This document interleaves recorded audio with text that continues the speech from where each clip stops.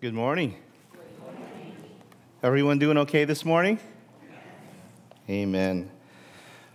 Well, as we continue our worship now through the preaching of God's word, please grab your Bibles. We will be in the Gospel according to Matthew chapter 9 this morning, verses 1 through 8.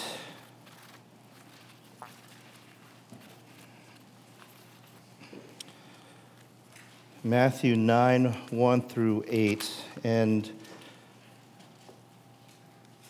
even though most of you may know me, I do notice some of the new faces. My name is Amel Dominguez, and I was sent to Haleiwa from this church. And so this morning, actually, Pastor Dan is preaching at my church. And he asked me if he can do that, and I've been wanting him to see the church, so I jumped all over the opportunity for him to be there. And this morning, it is my joy to deliver God's word here at Hawaii Kai Church through the preaching now of his most sacred word. We're in Matthew 9, 1 to 8. The title of our sermon this morning is Jesus Christ is Mighty to Save. Jesus Christ is mighty to save. And it says there, and getting into a boat, he crossed over and came to his own city, and behold, some people brought to him a paralytic lying on a bed. And when Jesus saw their faith, he said to the paralytic, "Take heart, my son, your sins are forgiven." And behold, some of the scribes said to themselves, "This man is blaspheming." But Jesus, knowing their thoughts, said, "Why do you think evil in your hearts? For which is easier to say, 'Your sins are forgiven,' or to say, 'Rise and walk'? But that you may know that the Son of Man has authority on earth to forgive sins," he then said to the paralytic, "Rise, pick up your bed, and go home." And he rose and went home. When the crowd saw it, they were afraid, and they glorified God who had given such authority to men. Let's pray. Lord, as we enter into this time now of worshiping through the preached word, I just ask, God, that you would give us ears to hear, that you would give us eyes to see the greatness and the glory of Christ, that we would not be distracted by the miracle, but we would be, Lord, moved by your favor, by your grace, by your willingness to save sinners like us. And so, Lord, please bless now your word. And we pray this now in your Son's name. Amen. I was at my aunt's funeral last week in California, and it was freezing over there. They laugh that I say that when Hawaii hits the 60s, that it's cold. And they were in the 30s. That's quite cold. Well, I was at my aunt's funeral in the freezing cold, and her passing brought back memories of growing up in her home, of just being there when I'm not at my dad's house. I was at her house because her son, my oldest cousin on my dad's side, was a close friend of mine. Her husband, one of the happiest guys I knew, was actually from Hawaii, and he passed away in the mid-1990s. She never remarried, so she died as a widow.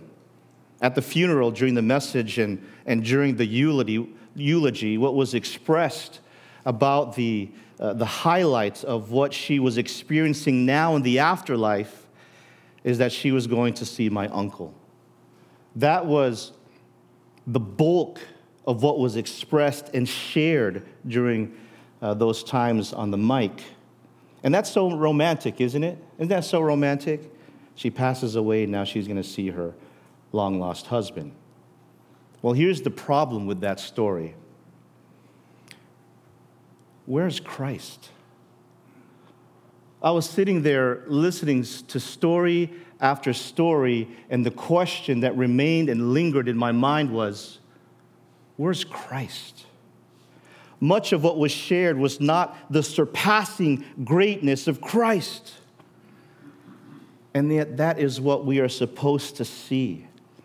At First Baptist Church of Haleiwa, we've been going through the gospel according to Matthew, and Matthew has labored to show us the greatness of Christ, because it's the greatness of Christ which leads to worship, to worshiping God. And up to this point here in Matthew 9, up to this point of the book, we see that when Jesus Christ was born into this world, you remember what happened? A star appeared in the night sky, leading the wise men from the east to seek him out. And then what did they do when they found Jesus? It says they fell down and worshiped him. When Jesus Christ delivered the Sermon on the Mount, at the end of that sermon, the crowds were astonished at his teaching. Matthew 7:28. And that word for astonished means that they were exceedingly struck in their minds. They were marveling at Jesus after hearing him. And this continues when Jesus Christ heals, cleanses, and stills a storm. The people marvel at Jesus. So to miss out on the greatness of Christ ultimately is to miss out on worship. That's why that matters. He doesn't want us to miss that, so this is why Matthew brings up the greatness of Christ from so many different angles. And we're not supposed to live lives, have funeral services, or even have church Sunday services where Christ is not great, where Christ is not the object of faith, hope, and love.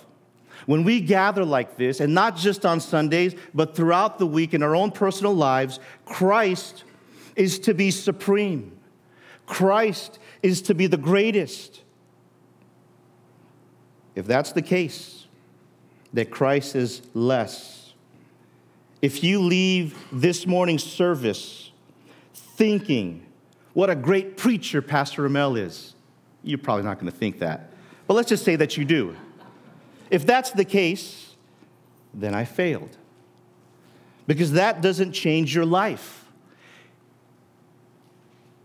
Being in front of a dynamic, wonderful, great, gracious, personable preacher, that doesn't change your life. We're supposed to have a deeper sense of the greatness of Christ. And I hope that's what you want this morning. The angle this morning from Matthew is that when it comes to your sin, Christ is greater. That's the angle Matthew is coming in with this morning. We know that's the case on the cross. We know that Jesus Christ is greater than our sins when we see him dying on the cross, right? Providing the way for forgiveness. And of course, death could not hold him.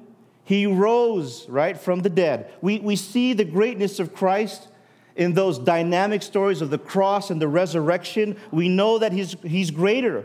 But Jesus says, or Matthew says here, that he's greater than your sin even before the cross. You see the timing here? In Matthew 9, the cross hasn't even happened yet. It hasn't even taken place, and yet he's already greater than your sin. Interesting, huh? He forgives sins before he even died for sin. Do you see how great Christ is? He didn't need to die first to give you forgiveness. He does it before he dies. Why? Because he's great, you see. So, dear church, behold, the one who even forgives sins. And if you're taking notes, the points are very simple. We're going to see the scene, what's going on here, the lesson, what are we supposed to learn here, and the response. How are we supposed to live as a result of this lesson? We want to learn what God wants us to learn. So verses 1 and 2, the scene, we'll start with that. And getting into a boat, he crossed over and came to his own city. And behold, some people brought to him a paralytic lying on a bed. And when Jesus saw their faith, he said to the paralytic, "Take heart, my son, your sins are forgiven." Jesus went back to Capernaum, which is where he was at the beginning of Matthew 8. Now, what's the significance of this? This means that the disciples went back with Jesus through the same waters where they experienced the raging sea back in Matthew 8:24. And this is one of those things where you just have to understand the greatness of Christ, even in that step of faith to step on a boat. In Matthew 8:25, in this raging sea, these experienced fishermen were scared for their lives. And they cried out to Jesus, "Save us, Lord. We are perishing." And there's a lot of faith involved in what the disciples are doing, following Jesus back through those waters where they experienced that trauma, that such a traumatic event. Something happened at a certain place, or something happened with certain people here, whether it be some location, some relationship, or some incident. If you think about your life, we have gone through stuff. The older you get, the more of those traumatizing things, or those frustrating things, or troubling times, you begin to collect those kind of stories. Well, Jesus got on the boat, and his disciples followed him back through the same place where they felt they almost lost their life. And that takes faith in a Christ who is great. And let us not miss the greatness of Christ instilled in the disciples' minds as they got on the boat. His greatness shadows the trauma of our experiences. You know, when I was in high school, my parents divorced. My mom, she had a tough time with my dad. Well, my mom, just a few short months ago, became a Christian. I mean, she became a Christian, and I couldn't believe it, because why would God save this woman? How could God save this? This woman is unsavable, Lord. Well, God saved my mom. And one of the first things my mom did was she shared the gospel with my dad, the one person she couldn't stand, the one person she needed to get away from. Christ so saved her, and has so put it on her heart to have pity, to have this heart of grace towards this man. Right? I mean, when you follow Christ, his greatness shadows the trauma of our experiences. Why would she do that? Because Christ is great, you see. Why would these disciples step on the boat to go back through those waters that scared them so much, where they almost felt like they lost their lives? Because Christ is great. Is he great to you? Is he great to you this morning? Would you really follow him anywhere? Would you go where he calls you to go? Would you do what he tells you to do? Does the glory and greatness of Christ compel you to gladly and joyfully obey him? The disciples followed Christ even back through those troubled waters, or at least the memory of it. They followed Christ, and so should you. Now, upon arriving to Capernaum, there was a paralytic man brought to Jesus. As a paralytic, he could not walk. He had to be carried to Jesus. Jesus saw something about these people that we must not miss also. It says he saw their faith. He saw their faith. Upon seeing their faith, Jesus is able to say something confidently to the paralytic. And this is a great display of the glory of Christ. Your sins are forgiven. And this scene causes somewhat of a stir, but don't get distracted with the stir or what seems to be a controversy that Jesus Christ causes this man to walk eventually. Pay attention to the greatness of Christ, the true greatness of Christ here. We don't want to miss the lesson. We don't want to miss out on seeing the greatness of Christ, which ushers us into a right and proper worship of God. We want to learn the lesson. So what's the lesson? The lesson is forgiveness. The lesson is not healing. The lesson is forgiveness. What is forgiveness? The word forgiveness means to set free. In verse 2, Jesus says, "Take heart, your sins are forgiven." The forgiveness that Jesus speaks of there is being set free from sin, because sin imprisons people. So it is not a generic forgiveness, but a specific forgiveness of sins. When you sin, the Bible says you become slaves of sins. It chains you to be down, imprisoning you, as it were, and making you a prisoner of darkness. Sin leads to death, making then a death sentence for anyone imprisoned therein. And I think it's no accident that this forgiveness is granted to a paralytic, which I believe is picturing something for us. When it comes to sin, you're like a paralytic, paralyzed from the ability to do anything about it. This paralytic person needed people to bring him to Jesus because he couldn't do it. What a picture of our predicament of sin. We are unable, we are incapable of doing anything about our sins. What a picture. And yet it is this paralytic who gets the forgiveness that no one could ever earn for themselves. How is that? Well, what did Jesus see? Their faith. The people bringing the paralytic and the paralytic himself. Through faith. Faith in Christ leads to the forgiveness of sins that no one could ever earn for themselves. Jesus saw their faith. Well, what is forgiveness then? Forgiveness is a great gift of grace that God gives to people of faith, that frees them from the death grip of sin, which they could never, ever do for themselves otherwise. So what can we learn about forgiveness? If you look there in verse 2, it says, "Take heart." Take heart, which literally means take courage. And take note of what's being communicated here. Immediately after it says, "You're forgiven, your sins are forgiven," it doesn't say, "You may now walk." Because again, the point is not healing. The person is still paralyzed. You understand that? When Jesus grants the forgiveness, he is still incapable of walking.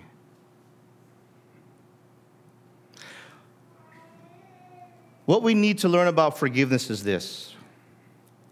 Forgiveness puts life in perspective. Forgiveness puts life in perspective.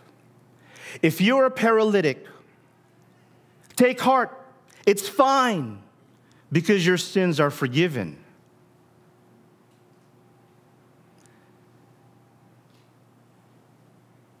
He doesn't say that after he walks, because it's not in the walking that makes us okay with God. It's in the forgiveness. Do you understand that? What life situation are you in where perhaps you feel paralyzed? Is there anything about your life where you feel helpless and needy? Maybe you're not a paralytic. But let me tell you, if you are in Christ, whatever dilemma, whatever crisis, whatever trouble you find yourself in, whatever situation you are going through, take heart. Because if you are in Christ, your sins are forgiven. Doesn't that put life in perspective? Oh, I'm going through this tough time, but praise God, I'm forgiven. Oh, I'm going through this thing in my life right now, but praise God, one day I'm going to be with him because what? I'm forgiven. You see how forgiveness puts life in perspective? Jesus tells this man, this paralytic, not even walking yet, still unable to walk, take heart. You're forgiven. You see how forgiveness puts life in perspective? We need to learn this lesson about forgiveness. Do you have forgiveness? Don't fret. Don't worry. Sure, you got to do whatever it is you need to do. If you got to pay bills, pay the bills. There's those worldly responsibilities we need to keep up with. But they don't get to dictate your joy. They don't get to trump your happiness. See, Christ and the forgiveness we have in Christ, it puts life in perspective. And I hope you have that perspective this morning. If you're in Christ, you're okay. The greatness of Christ is such that no matter the situation, you can take heart because of the forgiveness he granted you. Isn't our Savior great? He's so awesome. Well, in verse 3, we learn more about forgiveness. And behold, some of the scribes said to themselves, "This man is blaspheming." But Jesus, knowing their thoughts, said, "Why do you think evil in your hearts? For which is easier to say, 'Your sins are forgiven,' or to say, 'Rise and walk'?" So what can we learn about forgiveness there? When you do not have faith, you are not forgiven. Notice in verse 3, these people say that Jesus is blaspheming, which means what? They don't have faith. They don't believe in Jesus. They don't believe that what Jesus says is true. And that's a contrast to what we saw in verse 2. Jesus saw their faith, whereas here there is no faith. These scribes, they don't think that Jesus can forgive sins. That's no faith. They don't believe. They have right theology in thinking that only God forgives sins. That's good theology. God forgives. God forgives. Yes, he does. But they have misplaced theology, not recognizing that Jesus is the Son of God, or that Jesus is the Messiah whom the Father has given authority to forgive sins. This is why it is unacceptable to believe anything less about Jesus than what the Bible says about him. You don't take the Bible and believe less. You don't take the Bible and believe past the Bible. You let the Bible be the Bible and be the authority. You don't do that stuff, right?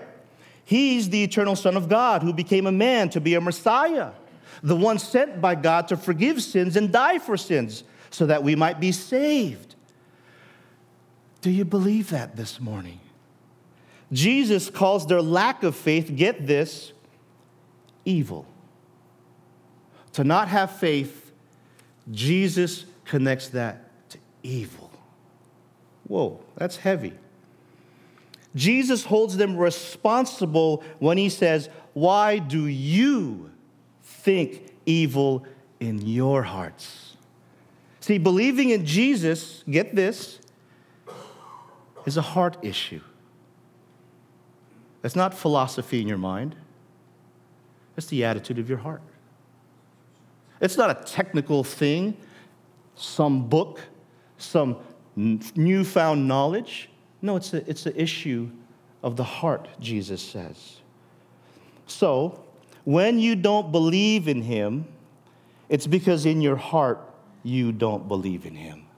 Not philosophically. Maybe that's there. Not in your mind only, but it's because in your heart you don't believe in him. Get this. To not believe in Jesus is an evil thought. Whoa. Because if you're here this morning, that should punch you in the gut.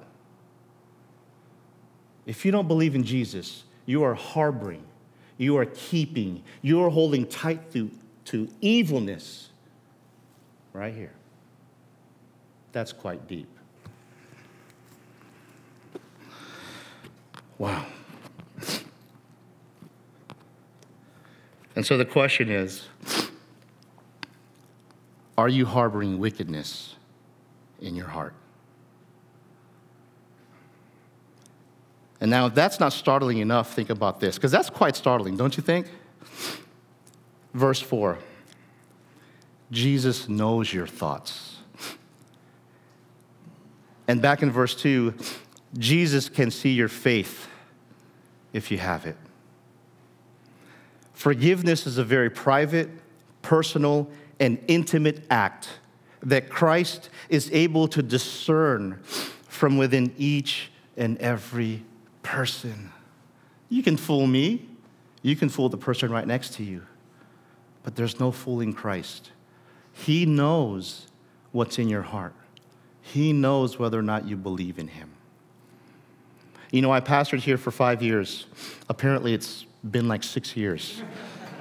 And all I ever wanted for you, and still want for you, because I still pray for Hawaii Kai Church, all I ever wanted for you and want for you is to enjoy the forgiveness found in Christ.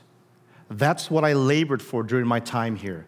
That's what the pastors and the elders labor for who are still here. This is what they want for you. They want you to enjoy forgiveness, to face all these things that life can throw at you and still be okay. And you know, some of you do.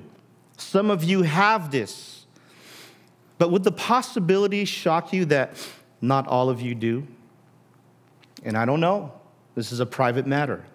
Like I said, forgiveness is personal. It's an intimate matter. And so all I can say is come to Jesus if you haven't already. Come to him if you haven't already. Turn from your sins. Believe in him, and he'll save you. Now, how does forgiveness exalt Christ? Because that's what Matthew's trying to do. He's trying to show you how great Christ is. In other words, how does forgiveness show that Christ is great? How does it glorify and magnify him? Well, verse 6, but that you may know that the Son of Man has authority on earth to forgive sins, he then said to the paralytic, rise, pick up your bed, and go home. And he rose and went home. Jesus did not have to prove anything here. Do you guys understand that? He didn't have to do that. He doesn't have to prove himself, how great he is. So you're going to have to ask yourself, why does Jesus do this? Why does he go past the forgiveness of this man and then go rise him from the dead when he's already okay? Why does he have to do that? Why does he pivot to our lack of faith and say that you may know? It's so that you who are unbelieving can believe. He does this for you. He doesn't want you to stay in your sin. He wants you to be free. He wants to save you. He wants you to know the forgiveness he offers and that he alone can give it. What Jesus does here is he stoops to our level to help us see who he really is. It's like the child who asked the pastor, Pastor, can you tell me what is eternity? The pastor says, I can, but it will take me forever. Seeing the child's desire to really know what it means, he stoops over and says, you know how my sermons feel like forever? Eternity is a lot longer than that. Well, in the same way, Jesus stoops to our level to answer the question, which is easier? Which is easier? Forgiveness or to have this man walk? Which is easier? And of course, the answer is to have this man walk, right? It is harder to forgive sins. And yet he did that in verse 2, but it was not well received in verse 3. So Jesus stoops to our level to help us see in verse 6. What an amazing Savior to stoop down for me. Do you marvel that Jesus did not stop at your unwillingness and hardness to receive him?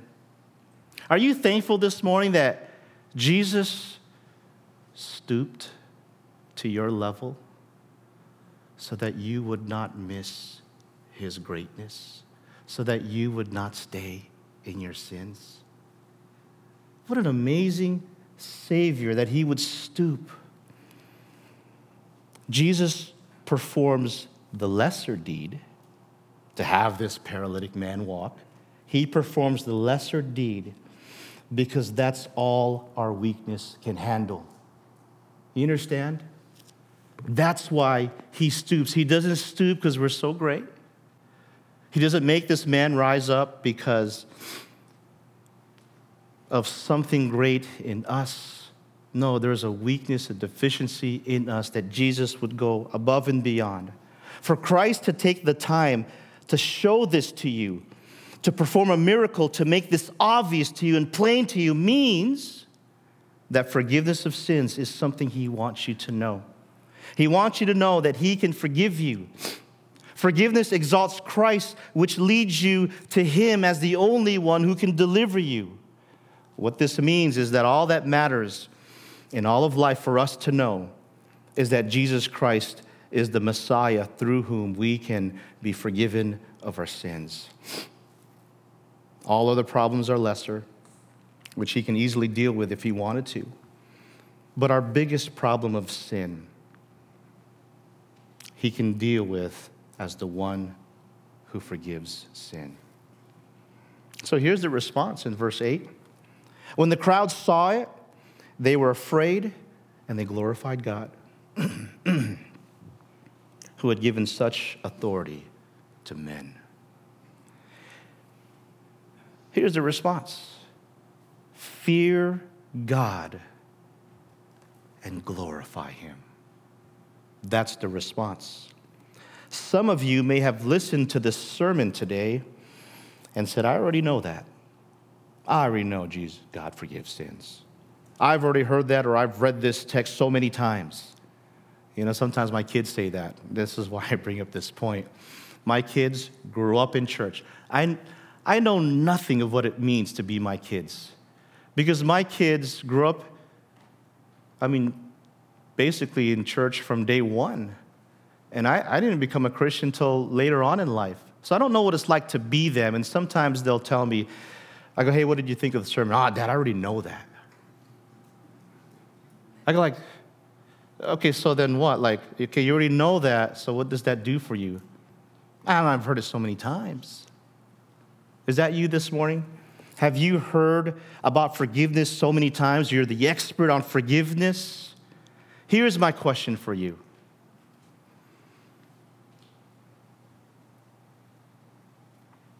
Does a stooping, not stupid, stooping, S-T-O-O-P-I-N-G, does a stooping, loving, merciful, gracious, kind Savior move you?